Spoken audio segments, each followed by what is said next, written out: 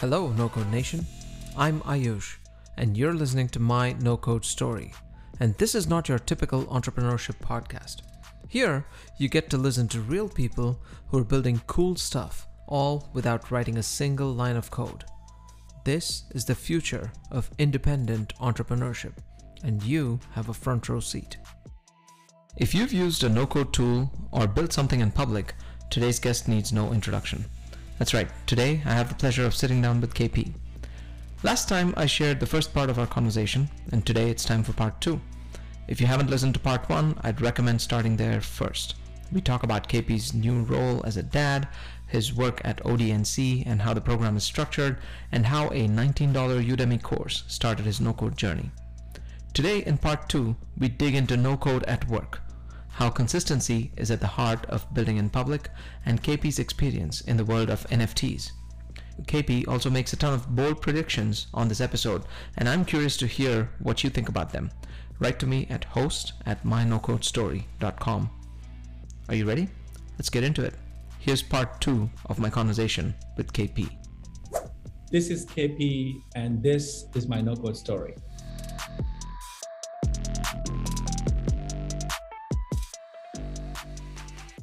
I think we've covered a lot of ground on the founder ecosystem, but a lot of people that are interested in no code that want to build side projects also have a day job, myself included, right? And a lot of people would like to use no code as part of their day-to-day work to simplify some of their processes at work and so on. Recently, we've had a lot of acquisitions in this space, right? So we saw SAP make an acquisition. Google has its own set of no code tools. Amazon, they all do, right? And we're also seeing more and more acquisitions happening within the enterprise space every single week. How are you thinking about this whole construct of no code for work, as you put it earlier? And how are you thinking about an end user? What do they need really to get started to use some of these tools and simplify their work processes? So I'm going to make a bold prediction on your podcast. I think every function in a company, sales, marketing, HR, recruiting, which is HR, every function every vertical in a company is going to be disrupted by no code. And for the better. And what I mean by that is I'm not saying like, okay, run away, you're going to lose your job. I'm saying you're going to get massive assistance in the form of no code tools to make you hyper productive. One thing that people haven't sold or haven't been sold on, partly because of lack of education, lack of evangelism, is the unbelievable productivity gain you will have with no code tools at work. If you think about work, right, most of what we do, we're trying to optimize for productivity, right? That's what we're doing, right? Even why are people choosing remote? Because it's more productive to not do the 2-hour commutes, right? Yep. To not, waste time with lunch breaks, where you have to go at another hour for lunch break or something. So workplace has always been about optimization around the concept of productivity. How can we make our employees more productive? Because productivity leads to happiness and retention and all these things. Now, a lot of the times people think no code is going to come replace your current tools. Like, I don't think no code is going to come replace your Excel. It's not going to replace your core business tools like Salesforce, right? But it will make you a more effective employee and a more effective manager. Now, you can use Excel for some of the more really, really deeply integrated, use cases where you can't not use Excel. But at the same time, you can use Airtable next to it for a smaller use case, where it saves you a lot of time because Airtable's automation is built in. Excel doesn't have automation built in, right? You need to go harass the developer team, a product team, engineering team, and say, hey, can you guys build something on top of my Excel data? Like, so you have to export Excel data into CSV, and that person has to take it as a database and then run some automation and give you a report on Friday morning. Meanwhile, Airtable does it in 5 minutes, right? Yeah. Okay, so that's just an example. There's like tools like Causal. There's tools like Obviously.ai. There's tools like Rose. So Rose is an amazing example where they're going after power users of Excel, and they're letting, if you know what Rose.com is, shout out to the founders. They're amazing. They're basically blending the worlds of API and power functions within Excel, right? Okay. So if you do equals in Excel, you can do a bunch of functions like power functions, right? But you can't do API stuff. Right? But they let you do both of these two, which means traditionally you would have to do all your Excel power functions and macros and run macros and you ran like you created like a subset of data that you care about. For example, you're a manager, and in the main database, let's say you're a manager of Bank of America, and you have all the customer data in Access mainframe, but you take like last week's, let's say you're in the loan department, you take last week's mortgage report in your region, Georgia, millennial or HNI, high net worth individual. So you put a bunch of filters, you collect that data, and what you're trying to do is usually you try to run a report every Friday 4 p.m. so that every Friday you would have like, hey, how did we perform as a team, right? You can do that, the janky setup that I described right now, with 2 clicks in rows. That's mind-blowing. That's like unbelievably mind-blowing, because then you can just take that URL, post it in your company Slack or in your team Messenger, whatever that is, Skype or whatever, and everybody else can click on that URL and they're all on the same page. Yeah. Right. With Excel, you're not on the same page, because like somebody makes a change, unless the Excel is Excel online, right? You don't know who made the change. So this like version history. Oh, yeah. Don't even get me started on versioning. I know. So I think I'll just wrap it up by saying the powerful hidden use cases of no-code tools haven't been even tapped. I don't even think we haven't tapped like 0.1% of no-code at work. Of course, a lot of the no-code right now is being talked about. The sexy no-code stuff is founder-led, right? Creating a new project 0 to 1, right? Right. But even in scaling situations, like Retool, if you see one of the low-code, no-code tools, is allowing like people to really quickly, developers to really quickly spin up a dashboard-looking, interface, like pipe it with data, connect it with Zapier, and suddenly every time like your brand gets mentioned on Twitter, Zapier picks it up, right? Copies the text of the tweet, right? Or you could say a support ticket, for example, and that's piped to Retool, and suddenly you have a dashboard of open tickets. This would take a developer at least a week, not one developer, probably take 2 developers, the front end, back end, a week, and this would probably take in Retool like an hour. And it's unbelievable. Like the gain is unbelievable. So we're just seeing the early days of no-code at work, and I'm really bullish from an ODNC perspective, and like because I run the program, we're starting to reach out and branch out and be more outbound and reach out to people working in companies and saying, hey guys, I don't care if you join the fellowship or not, but I really care that you use no-code at your work for your own benefit, And so it's part of our mission is to educate them and like evangelize in that space. A big part of your work is also this concept of building in public, and you're the de facto build in public guy. And I know you talked about building in public as part of your ODNC program, how you start with that as a foundation. How would you advise people go about it? I mean, obviously, it's fairly obvious how to go about it, but it's not really easy to do on an ongoing basis. Consistency has been something that I've been struggling with on Twitter personally as well. But I feel like there are aspects of the build in public approach that maybe I'm not open to from a personality standpoint either. So different people have different ways of coming at it. What's your recommendation for people to get started? Why should someone build in public, and where to go? I think I'm going to make another bold prediction. And so I hope you take quotes of this and put it on Twitter later, because some of this stuff that I'm talking about, I deeply believe in. I have real conviction on these, and I'm glad that you sort of are bringing up the topics that I love to talk about.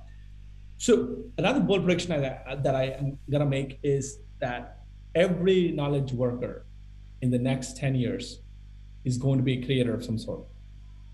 And every knowledge worker, and this could be the marketing guy at HubSpot. This could be the salesperson at SalesLoft, Salesforce. This could be the designer at InVision or Figma. Everybody is going to participate in the creator economy. Now, it's up to them to build an asset that will give them an unfair advantage, right? It's kind of like 10 years ago, nobody could have seen how many no-code builders there are today. Right. 10 years ago, people were like happy with WordPress and Squarespace. I remember actually I had a Squarespace website, karthikpawara.com, back in the day. I moved to the US. There was nobody else doing anything in no-code. It was WordPress, Squarespace, maybe Wix. That's it. Wix, yeah. Yeah, that's it. But it was very limited. Nobody could have predicted, seen the reality where we live in today, where I am at On Deck No-Code. We have 250 builders, and we filter out so many. We have like 1,000+ applications, which means there's so much demand, right? So And many of them are non-developers. They're like me, like non-technical people. So nobody could have predicted that. And I feel the same way people are sleeping on creator economy. And the only creator economy conversation that's happening is about YouTube and TikTok and like that's creator economy one way, yes, right? But I'm not talking about that. I'm talking about like knowledge economy. People are going to sell their knowledge, specific knowledge. Naval calls it specific knowledge. That's hard to learn at a school or through teaching yourself on Udemy. The specific knowledge people are going to gain through their work, life experiences, and they're going to teach them, and they're going to be a creator of some sort. However, because there will be a Cambrian explosion of creators, there will be 7,000 sales reps teaching you how to go 0 to 1 in sales. There will be 3,000 people teaching you how to build landing pages and marketing, right? How do you stand out? My answer is build yourself an unfair advantage. And to me, that unfair advantage is audience. So imagine that 2025, you're going to drop something massive into the niche that you care about, but start today and start putting in the reps. Start building in public, right? Right. You don't have to talk about the final end goal, which we don't know what you're going to do in 2025. But but more likely than not, you're going to be in your niche, or at least you're going to be. If you're a developer, you're going to be a developer, right? But for example, I'm always going to be in some fashion of no code, some fashion of community, some fashion of startups for sure. I'm going to be in startup world, for a long time. So if you start building the muscle of building in public, start building and putting in the reps, start tweeting. And so to answer your point about why is consistency the hardest thing, I think here's my answer to that. Consistency, most people think originality is the holy grail of building an audience, right? Like you have to be original, like you have to be an intellectual thinker, like a unique thinker. You have to be like Lee Jin, who coined fashion economy. You have to be like David Perel, who did writing, I actually think it's bullshit. You don't have to be like any of them. The holy grail of becoming a content creator, of building an audience as an asset class is consistency. If you have consistency, you're already in the top 10% by default. You don't even have to do anything. Like, dude, like I did nothing in the last 3 years that I think is what intellectually I'm proud of. There are like maybe 4 or 5 things I did that are like, wow, I'm so proud of it. I'm proud of the consistency, right? The way I equate it is if I woke up that day and I brushed my teeth with nobody telling me to do it, I'm going to tweet per day with nobody telling me to do it. How is it different? Well, the only difference is with brushing your teeth, you have an intrinsic motivation and a habit, and you think that, okay, it's good for me, but how do you isolate one day and say that day was good for you? You can't. The habit is good for you, right? And the same way, like one tweet may not be worth it, probably not, but the habit of tweeting, habit of building the creator muscle is good for you. So, and the expectations has to be similar. Like I want a lot of people that I talk to on my DMs and like on my podcast, they're burnt out so quickly because they're trying to like use the 2-minute brushing technique, but they're trying to like be hardcore on that. They're like, we're gonna like crush it. I'm like, why are you trying to crush it? Then your expectations are gonna be sky high, and you're gonna try to go viral on your 3rd tweet. Nobody does that. Nobody can do it, right? Even the people who are going viral on a consistent basis will tell you they have no clue which tweets go viral. It's like pop songs. No artist can come to you and tell you, like Drake can tell you like exactly this song is gonna blow up. Right? Nobody knows. We just try. So my answer is just have very modest expectations in the early days.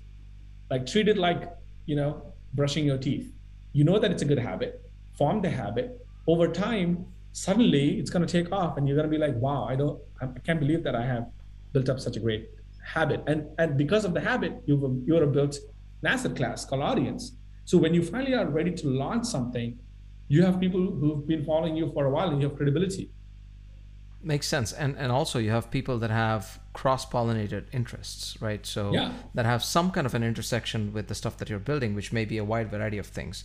So I think it's definitely something to aspire towards for a lot of people that are right now on Twitter, just trying to create a side project, but also learn and are just absorbing so much. I think one thing that I wish I knew when I was starting out is that how much of an unfair advantage I had when I didn't have an audience. When you don't have an audience, typically you have an advantage called time. So the KP of 2018, who had this 9 to 5 job, right?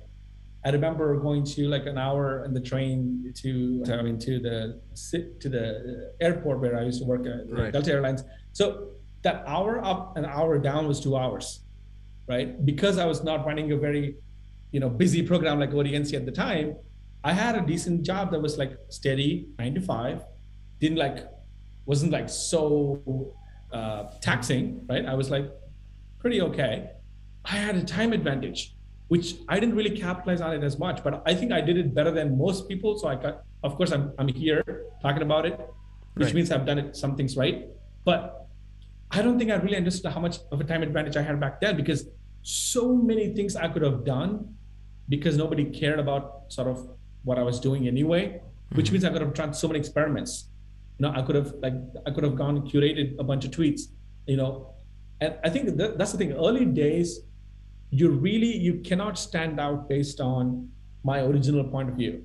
Right now, when I say something on this podcast that KP said, a bold prediction about every function in a company will be disrupted by no code. Now it's probably, we can argue that it might be news. It might go viral, for example. Right. 3 years ago, KP probably said the same thing. Nobody gave a shit. That's called leverage. And I did not know the power of leverage back then, right? The leverage comes from consistency. Leverage comes from audience. Leverage comes from, building credibility and doing things over and over and doing ambitious things, right? I mean, so many things compound like crazy.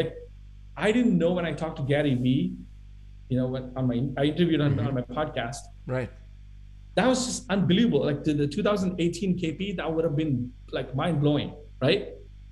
But I did it like almost as a spur of the moment. I didn't overthink it. I just did it like another tweet, and I called it shoot my shot tweet. I built up such strong muscle that even if you said no, which by the way, so many people said no, and so a lot of people don't know that actually there's people who said no. Kunal Shah from India actually said no, or he didn't respond, I think.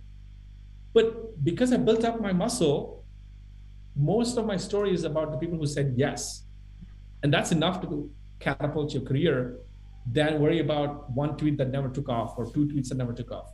I know alongside some of the discussions that you've had in the no code space and build in public, you're also dabbling in NFTs, and you were telling me earlier that you've just recently purchased one. So tell us what you know that the layperson doesn't know about NFTs, and what should we watch out for?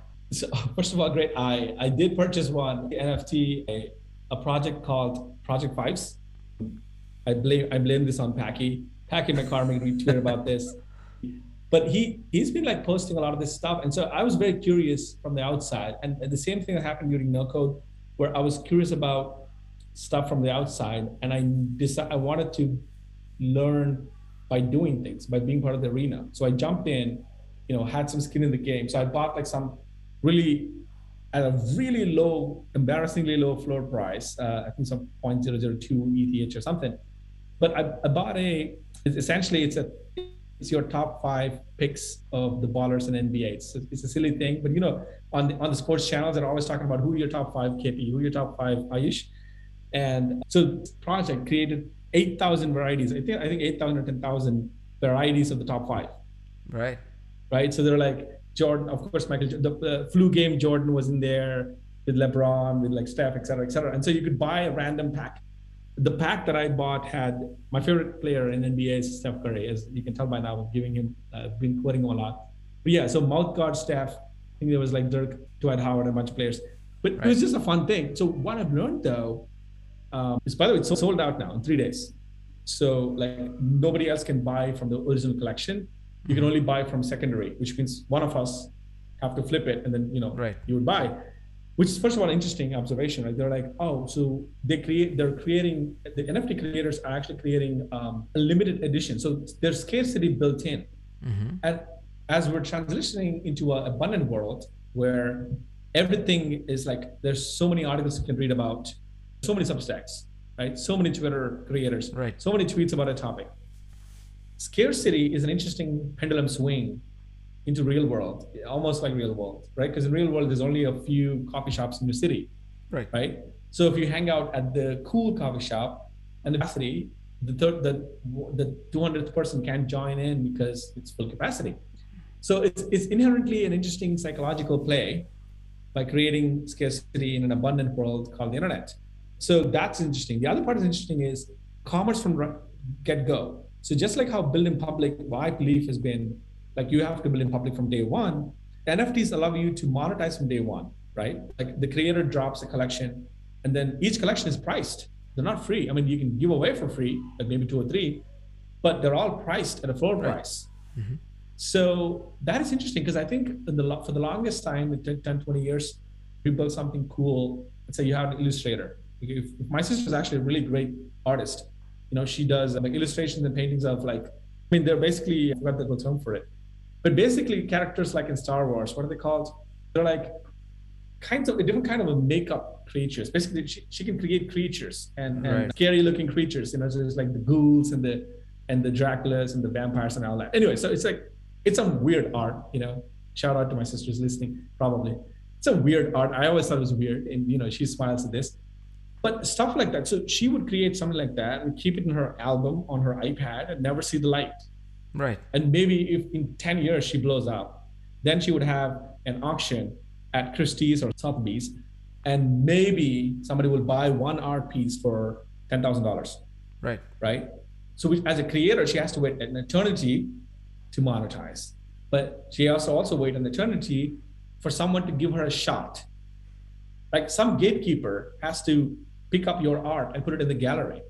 Mm-hmm. Now, what NFTs allow you to do is she could mint that on day one as an NFT, put it on OpenSea, which is the marketplace.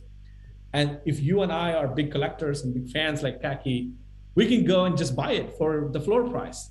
Yeah. You know? And if she blows up, if she ends up being on Ellen, or if she ends up being on some popular podcast in the future, I can flip the thing that I bought for the floor price to 10x the price, right?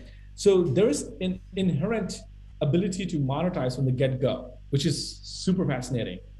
But also it presents the same challenge that currently the bootstrap developers have. Right now, if you know how to code, you can create your own SaaS product in 2 days, right? Like you can create the better version of Google Analytics in 2 days. Everybody that I know seems to be doing that. They're creating an alternative to Google Analytics because Google Analytics sucks, right? The UX is bad. Right. But just because you can create something, you can put a pricing page, doesn't mean you're going to get audience to buy it. Which means you have to build in public. You have to have an audience. You have to have community before. So the artists are also realizing the same thing, right?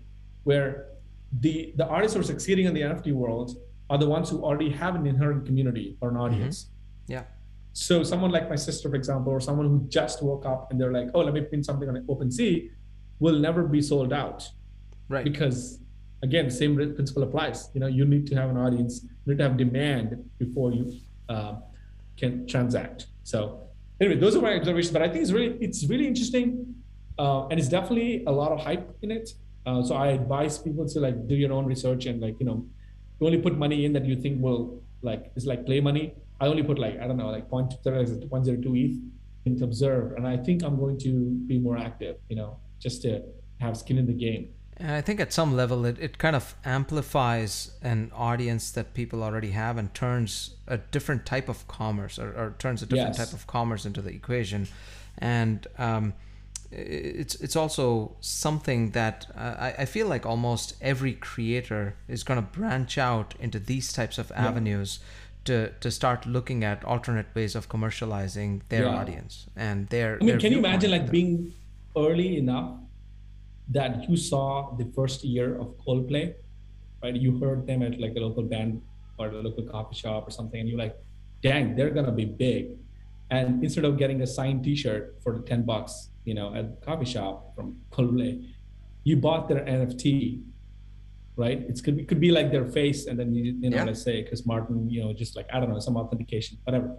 And you held it, and Coldplay became Coldplay in 20 years, and now that particular artifact you have, whether it's digital or physical, doesn't matter, that's worth millions because that's the OG. The same thing with people talk about Michael Jackson. There's so many people who collect Michael Jackson's early jackets, early outfits, costumes.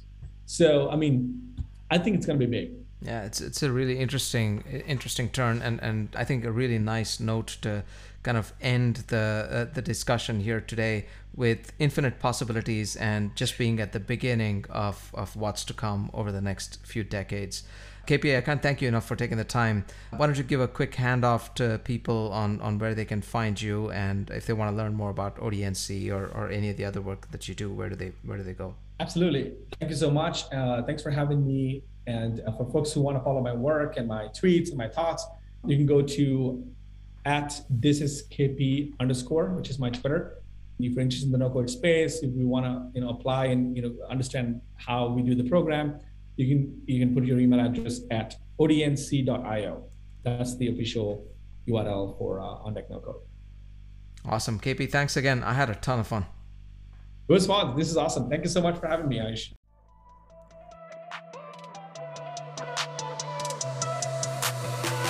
All right, that was the show. Thank you for tuning in, and I hope you enjoyed it and got a ton out of it. If you did, there are 2 things you need to do. Number 1, make sure you subscribe to the show to get notified when a new no-code story drops. And number 2, I want to ask you a favor. Who's the one person you know who would absolutely benefit from hearing this story? Text them right now and send them to mynocodestory.com and reference this episode. Maybe they're an entrepreneur, maybe they can use this episode to level up at their job, or maybe they're just someone who loves creating new things. Do it. Subscribe and then send them the text. Make a difference. Thanks again, and I'll see you on the next one.